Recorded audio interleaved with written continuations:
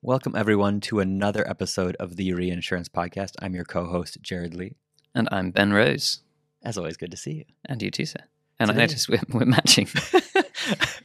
I mean, yeah. This wasn't very well planned. When you got up this morning, were you just like, I reckon Ben's going to wear his Super Seed t-shirt. It felt like today's the day to wear Super Seed shirts. But fortuitously enough, today is our first Ask Us Anything AUA. What's it normally? AMA. Ask But- me anything. But there's two of us. So I feel Ask we're us. not just asking one of us. It's Oh. a joint effort. If only it was AUM. Assets under management. Well, we'll see how that goes. Maybe we'll get there. Question 1. Do you have any assets under management that you want to disclose to the listeners of the Reinsurance Podcast? Yeah, exactly. Give us investment advice. We've already been told we can't give you investment advice on this podcast. We can't give you any advice. Don't listen to anything we say. We're slowly molding the young minds of reinsurance on the Reinsurance Podcast. So what So is the plan? I've got my laptop here. We've got some questions coming through. Are they coming? So you haven't seen these questions before? I've not seen these. And they haven't even arrived yet. That's No. my understanding. So it's at the moment you've got a blank page. Yeah, I have a blank page with one question pre-populated. Okay. And the others will progress as we successfully. I feel it like levels, right? You have to successfully complete the question before you get another one passed to you. It's like those rings you have to pass before you can. Are we doing one each or mix and match? Or Let's both? just- Yeah, we'll see how we go. Yeah. All right. In true All right, reinsurance I can roll with podcast this. fashion, we're gonna have no rules. So first question: why did you decide to build your own thing, i.e., Superseed, rather than go work for Guy Carpenter or stay at Aon and develop their existing solutions? Those being AB Connect and GC Marketplace. That's a good question. I think for us, you could put emphasis on so many different words on that question, because you could say, why did you build? But I think it was less about us, really. In some ways, it was more about this crisis moment of the industry where, AB Connect and GC Marketplace were great for Aon and Guy Carpenter, but they weren't the only brokers in the space. Yep. What were all the other brokers going to do? And I think all the brokers were sat there going, do we now have to spend millions on building our own systems as well? Yep. And all the reinsurers, meanwhile, were going, oh dear, if Yeah. we have to log into 10 different systems, every renewal season and be like constantly jumping back and forwards between them, that's going to kill us. Yeah. And so initially, I think that was one of the main things for us. It was trying to figure out how this was going to get solved. Yeah.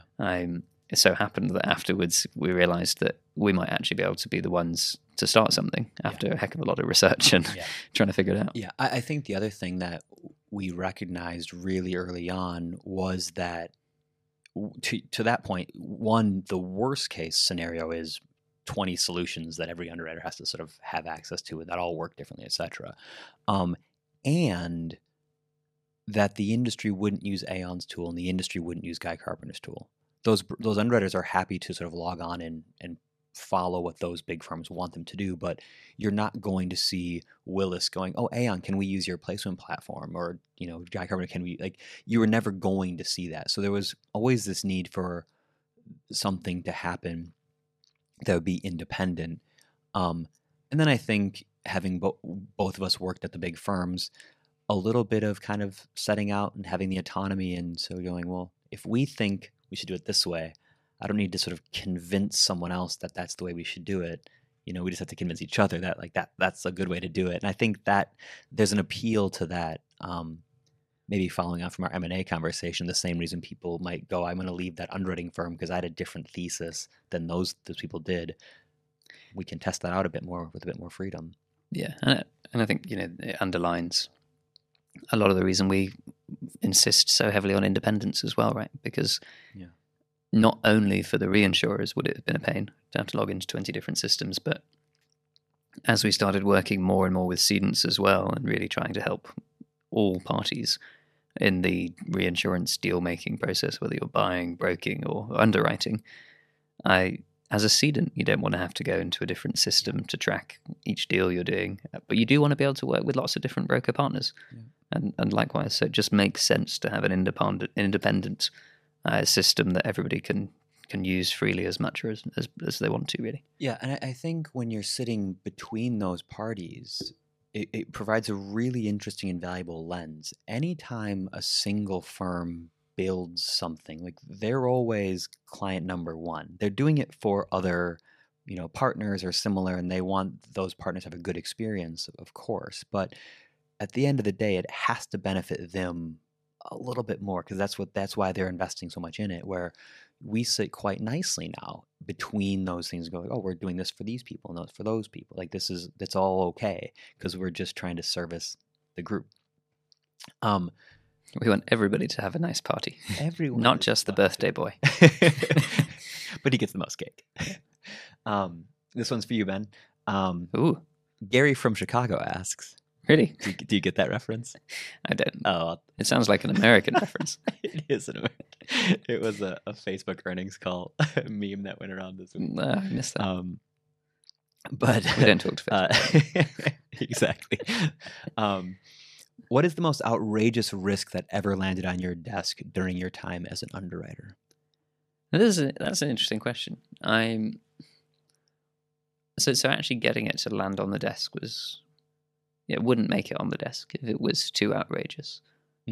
Because the really outrageous ones were more like people wandering around, kind of a bit lost, and being like, "Do you guys do this?" There was something. Do all the underwriters sort of do one of these like eye shielding kind of this? Like genuinely, they do. Just roaming aimlessly, quick divert your case. Yeah, no, I remember there was one broker who came over, and our liability team were out for some reason. I can't remember, they were at a conference or something, or a lunch or whatever. But they came around and they're like, "Does your liability team do adult toys?" And I was like, I don't know. I do hurricanes. Like, maybe, but look, somebody does, presumably, right? My claim of the week. Well, that's a massive. Presumably, that's a massive liability risk, right? It's quite a sensitive. I didn't know if we did it, but there's people going around the market in the NSFW space. Yeah, it's a genuine risk. That, people's bodies are real. Yeah. So that was probably one of the more surprising ones. Yeah. One of the other things I found from the stuff that actually did land on our desk quite surprising was how many like nicknames go around the market for different clients. Like usually, like if you can turn any client's name into something vaguely like primary school age funny by changing like 2 of the letters. That happened for like 1 out of 3 accounts. So students out there, your brokers and reinsurers are probably referring to you by a slightly amusing alternative version of your name. Yeah. So watch out for your favorite broker. Not your favorite one. The other ones. What is it like running a reinsure tech startup? Oh, you better take this one. Oof. It's a roller coaster at times. I think when we've set out, we've gone through these sort of really exciting highs, and then you have things that things are harder than you expect. And for both of us, it's our first company, and so there's a huge learning curve at times where you've never experienced how to do certain things, and you can only learn so much from books or mentors or things like that. I think we're at a point now where we've sort of escaped a lot of the early chaos. When we were going around in the earliest days raising our very first bits of money, very, very stressful. Getting your first few employees, very, very stressful. And I think for me anyway,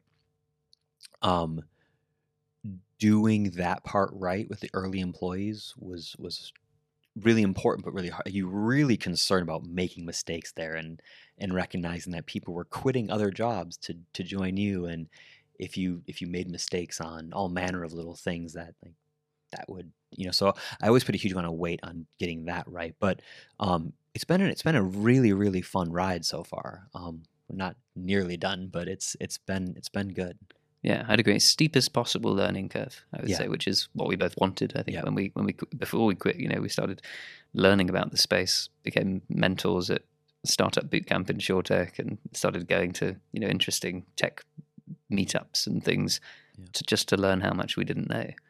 And that whole process of education, I think, was amazing, because as somebody running a tech startup, you're not just thinking about customers, you're not just thinking about your internal people, you're also thinking about investors, you're also thinking about your general stakeholders more generally, which could be anything from, HMRC in the UK, your sort of tax organisations, your lawyers, your investor community, all sorts of different characters that in a normal job as an employee you probably don't have to worry about. Yep. Like the amount of time we've spent learning about strange accounting requirements and things and legal and HR and health and safety and employment law, all sorts of stuff that otherwise you wouldn't get to have much exposure to in quite a traditional big firm role. Yep. It's been really enlightening and a sort of roll your sleeves up learning approach. Yeah, I think there's certainly like a vertical learning curve, right? Like a slide, like a death slide, but upwards. Yeah. I remember reading something a long time ago was that the more sort of voracious you are as a learner, like the better chance you have at this, because there's an adage about like in the early days, like it's the founders who are like putting the furniture together. No, IKEA furniture is pretty basic. You order it, you follow the instructions with the pictures, and you're good to go. But it's like how does this tax incentive work for early investors when there's two different schemes in the UK, and what does that mean for investors who aren't there? Like, well, better learn about that. Like, so it's not only just what does the client want, build a good product. I think those are the things that you perceive as like, how do you get a good product? How do you get it to market? How do you price it or think about those kinds of things? But it's like all of the stuff that you don't see that that's like when you talk about founders working quite long hours or late, it's like, it's not the stuff that you think about. It's more of the, okay, so I'm reading up on like UK tax law for option schemes, and this is what I'm learning. It's like it's all of that stuff that I think is an interesting thing. It's a difficult thing at times as well because it taxes your mental resource on it. But it's been a really fun journey. As we grow and as we get bigger, we can begin to offload some of those tasks. You hire people who can do that thing better because you learned enough to get you to where you are now. But now it's time to sort of bring on someone who actually knows how to do this for a job. and that's a nice transition to get to. And as you scale, you have different problems and different challenges you face. But it's been immensely rewarding. And we've talked about before, both of us are huge supporters of people starting companies and of entrepreneurs. So we would encourage people to do it, but do so with eyes wide open. It's definitely not for the faint of heart. Indeed. New question arrived. Gary from Chicago. I accidentally shrunk my jumper to an extra small. Can I donate it to Ben so he can wear it on the podcast? Yes. No. I would. I was going to say, if people send us gifts, I will wear a gift on the podcast. I mean, I would wear it. I don't want to mislead people into thinking that I'm not choosy though about my jumpers. That's true. You might get that impression watching the videos, the podcast. That's part of the choice. No, but it speaks more to the selection at the Shropshire shop. Yeah, that's a tongue twister right there. I pulled that off. It's more of a testament to that selection versus your own threshold of quality. REISS. Yeah. How would you say that shop? I'd say Reese. Oh, okay. I've been saying rice. German would put I. Really? Well, EI as the I sound. In England and America, I think we probably would actually go E. So yeah. I don't know where they're from, but they have an extra small range, which I got very excited about the other day. So more shops if do you seem have to be things from Reese that you don't want, certainly send them our way. We'll link in the show description to our favorite stores. How do you think climate change affects reinsurance? Ooh, good question. Check out our episode on...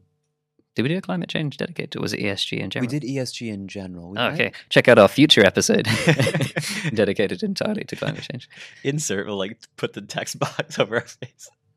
But it's a great question. I think we're still figuring it out.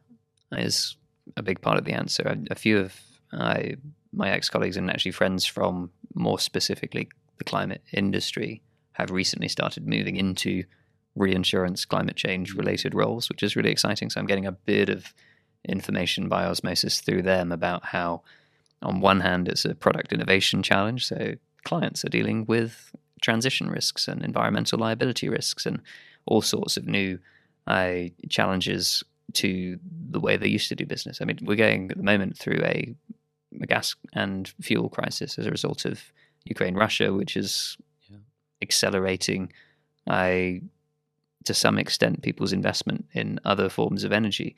All sorts of new risks are being thrown up there. Then there's projects going on around the world to try and clean up oceans and to try and create new forms of energy or use new forms of energy in transport, etc. So all that stuff's happening on the ground, and meanwhile, disaster frequency, climate change itself, weather impacts are being felt in the form of more frequent floods, storms, wildfires, everything you can imagine being thrown at us. 40 degrees in the UK the other day. Yeah. 40 UK degrees centigrade. Yeah.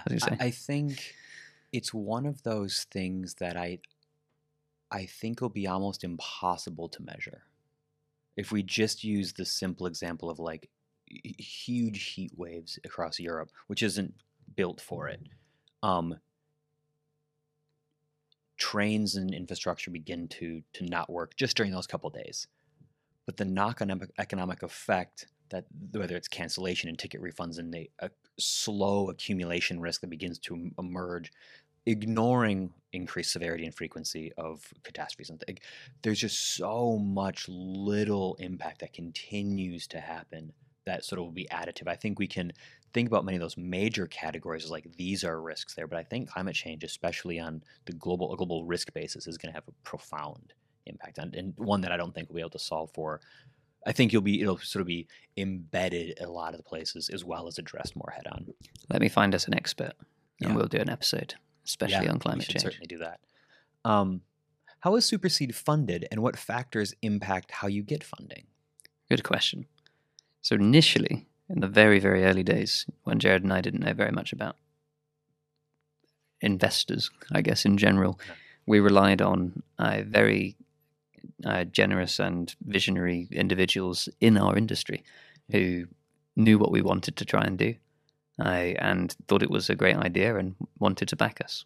So they became angel investors, especially for us, really, to go and help our journey in creating, at the time, the sort of MVP version that was Riskbook. And then as that snowballed, we had the excitement of being able to actually then go to the much bigger venture capitalist players like Seed Camp, who've funded the first big check into companies like Revolut and TransferWise, and then you really get onto a conveyor belt to some extent of much larger independent software and tech venture firms that are looking for the next big thing that's going to change an industry, enable new business models, etc.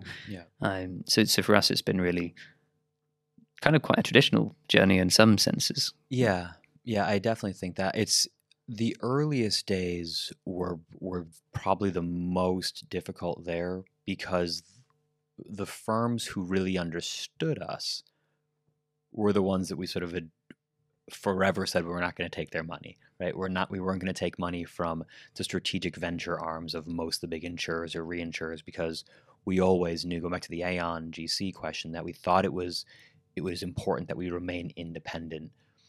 But so you take those firms away, we're more than happy to be like, this is what you guys are doing is super exciting. And we kind of went, thanks. And I would love to have your money. Don't get me wrong, but we can't have it. And so that first part of the journey was more difficult. Once we got momentum and got moving and we've made more and more progress. And we explained what reinsurance was. And everyone knew we know as or reinsurance experts as well. Listen to the podcast if you want to invest in reinsurance companies.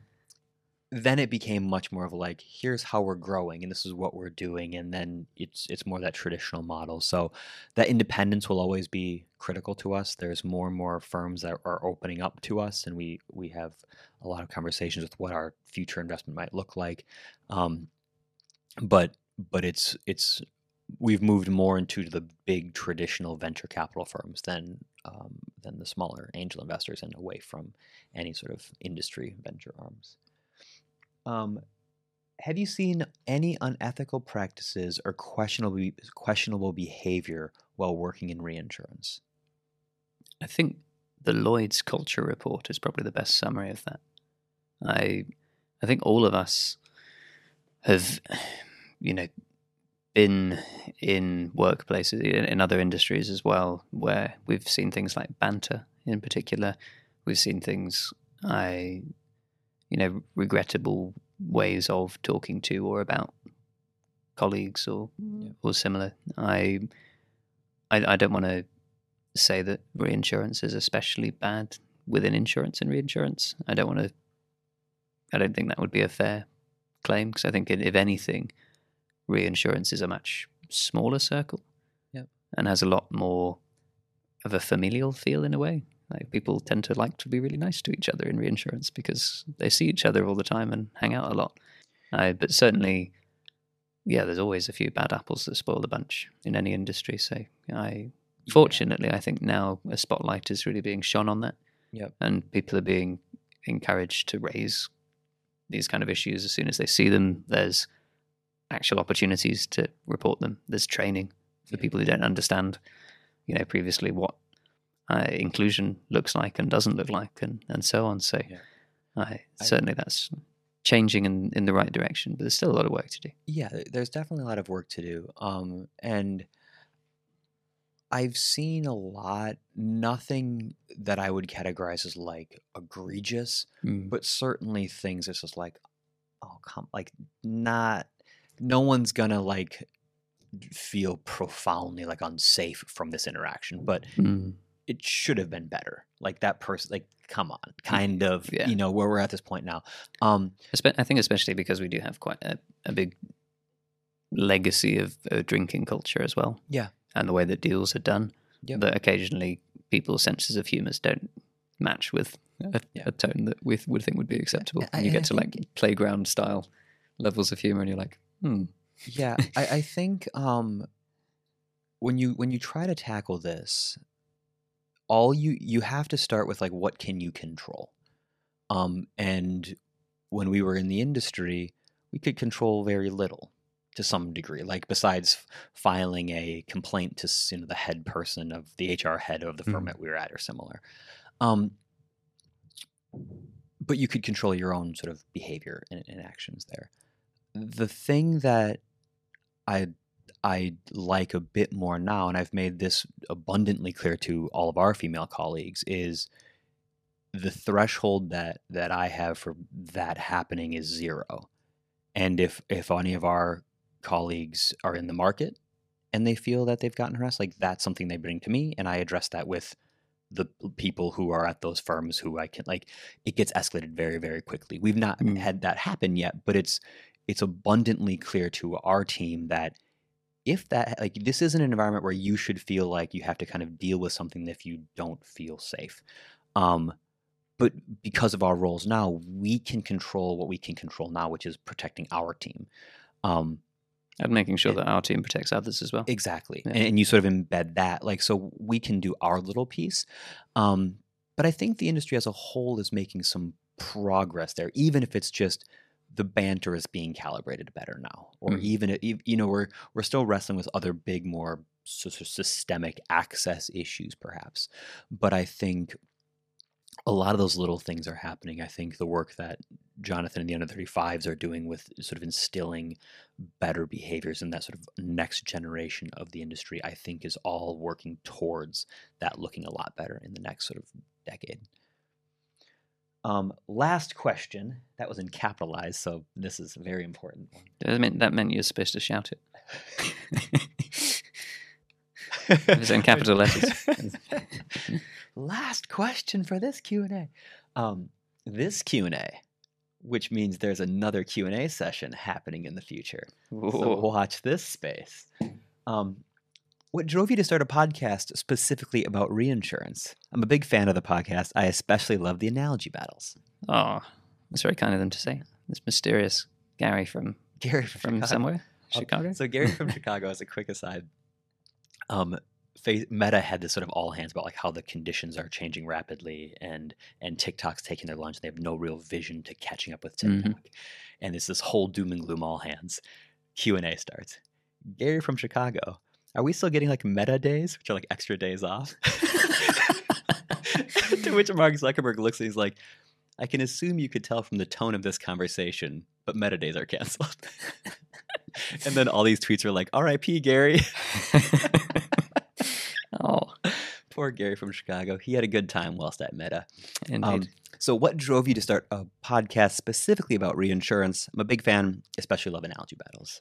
So we have to give massive credit to Cordy, who's our person behind the scenes, for conceptualizing that we could even do a podcast and convincing us that that was a pragmatic and feasible thing for us to do.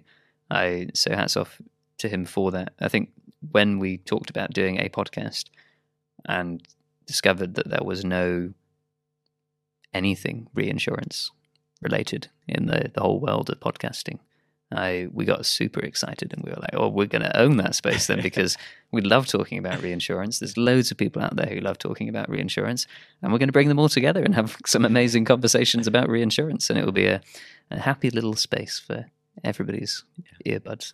Well, I think there's such an interesting, like, the reinsurance people, like, when they go out and they talk work stuff, there's all, like, it's such an interesting niche of the world.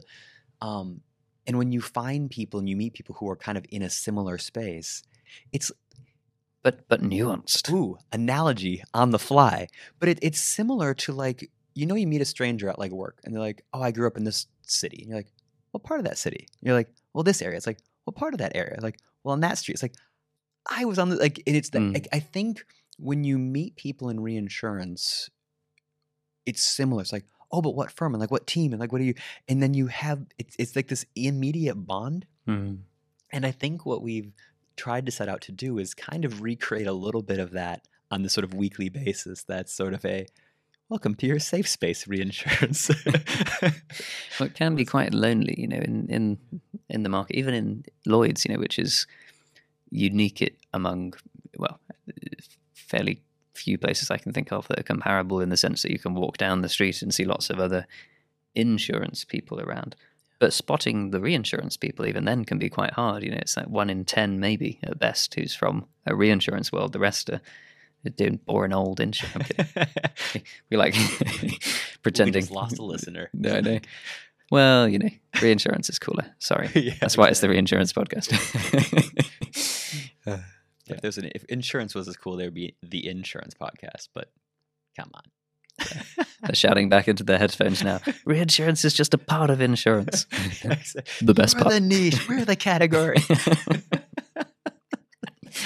Well, but that was sort of it. And I think we didn't really have huge, like, this is what we're going to do. We're going to have this sort of massive vision to doing, and we're not doing like sponsorship or anything. This is something we're just doing for fun.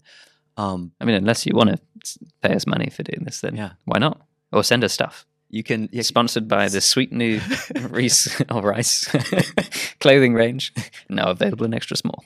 Yeah, exactly. If you want us to plug your swag, send it. We'll send you an address. What's that you're eating, Jerad?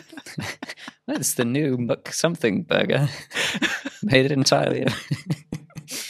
I'm excited for this. Oh, we're gonna spin this right out. Yeah, send your proposals to Cordy, and he will be in touch. But we found that we really enjoy doing them, and it gives us further justification for, like, keeping up with the news and chatting about stuff. And we've always wanted this to, because of that sort of familial kind of sense of this nature, this is very off the cuff, and we wanted this to kind of feel like all those conversations we've always had in the industry, or you have with new colleagues and things, is an extension of that. So continue to send us things you like and suggestions and things, but we have a lot of fun doing it, so I hope people have a lot of fun listening to it. And we learn a lot as well. And we get to ask, because we claim, like, standard line, there's a lot of people listening to this podcast who might not know what that is, that word you just said. So could you explain? I also didn't know what you know. I read this moments ago.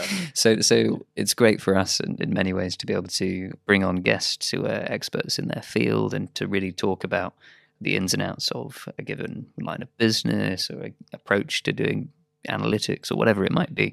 I don't want to spoil any upcoming episodes, but we've got some really exciting guests in the pipeline who are going to be talking about all those kind of bits of the industry that you wish you understood better and had all sorts of questions for. So we'll do our best to ask them the exciting things on your minds. Yeah. So keep feeding the Q&A, because that also sends us things and guest ideas and stuff like this. So thank you everyone for listening, and we're super excited to speak to you next time. Looking forward to it.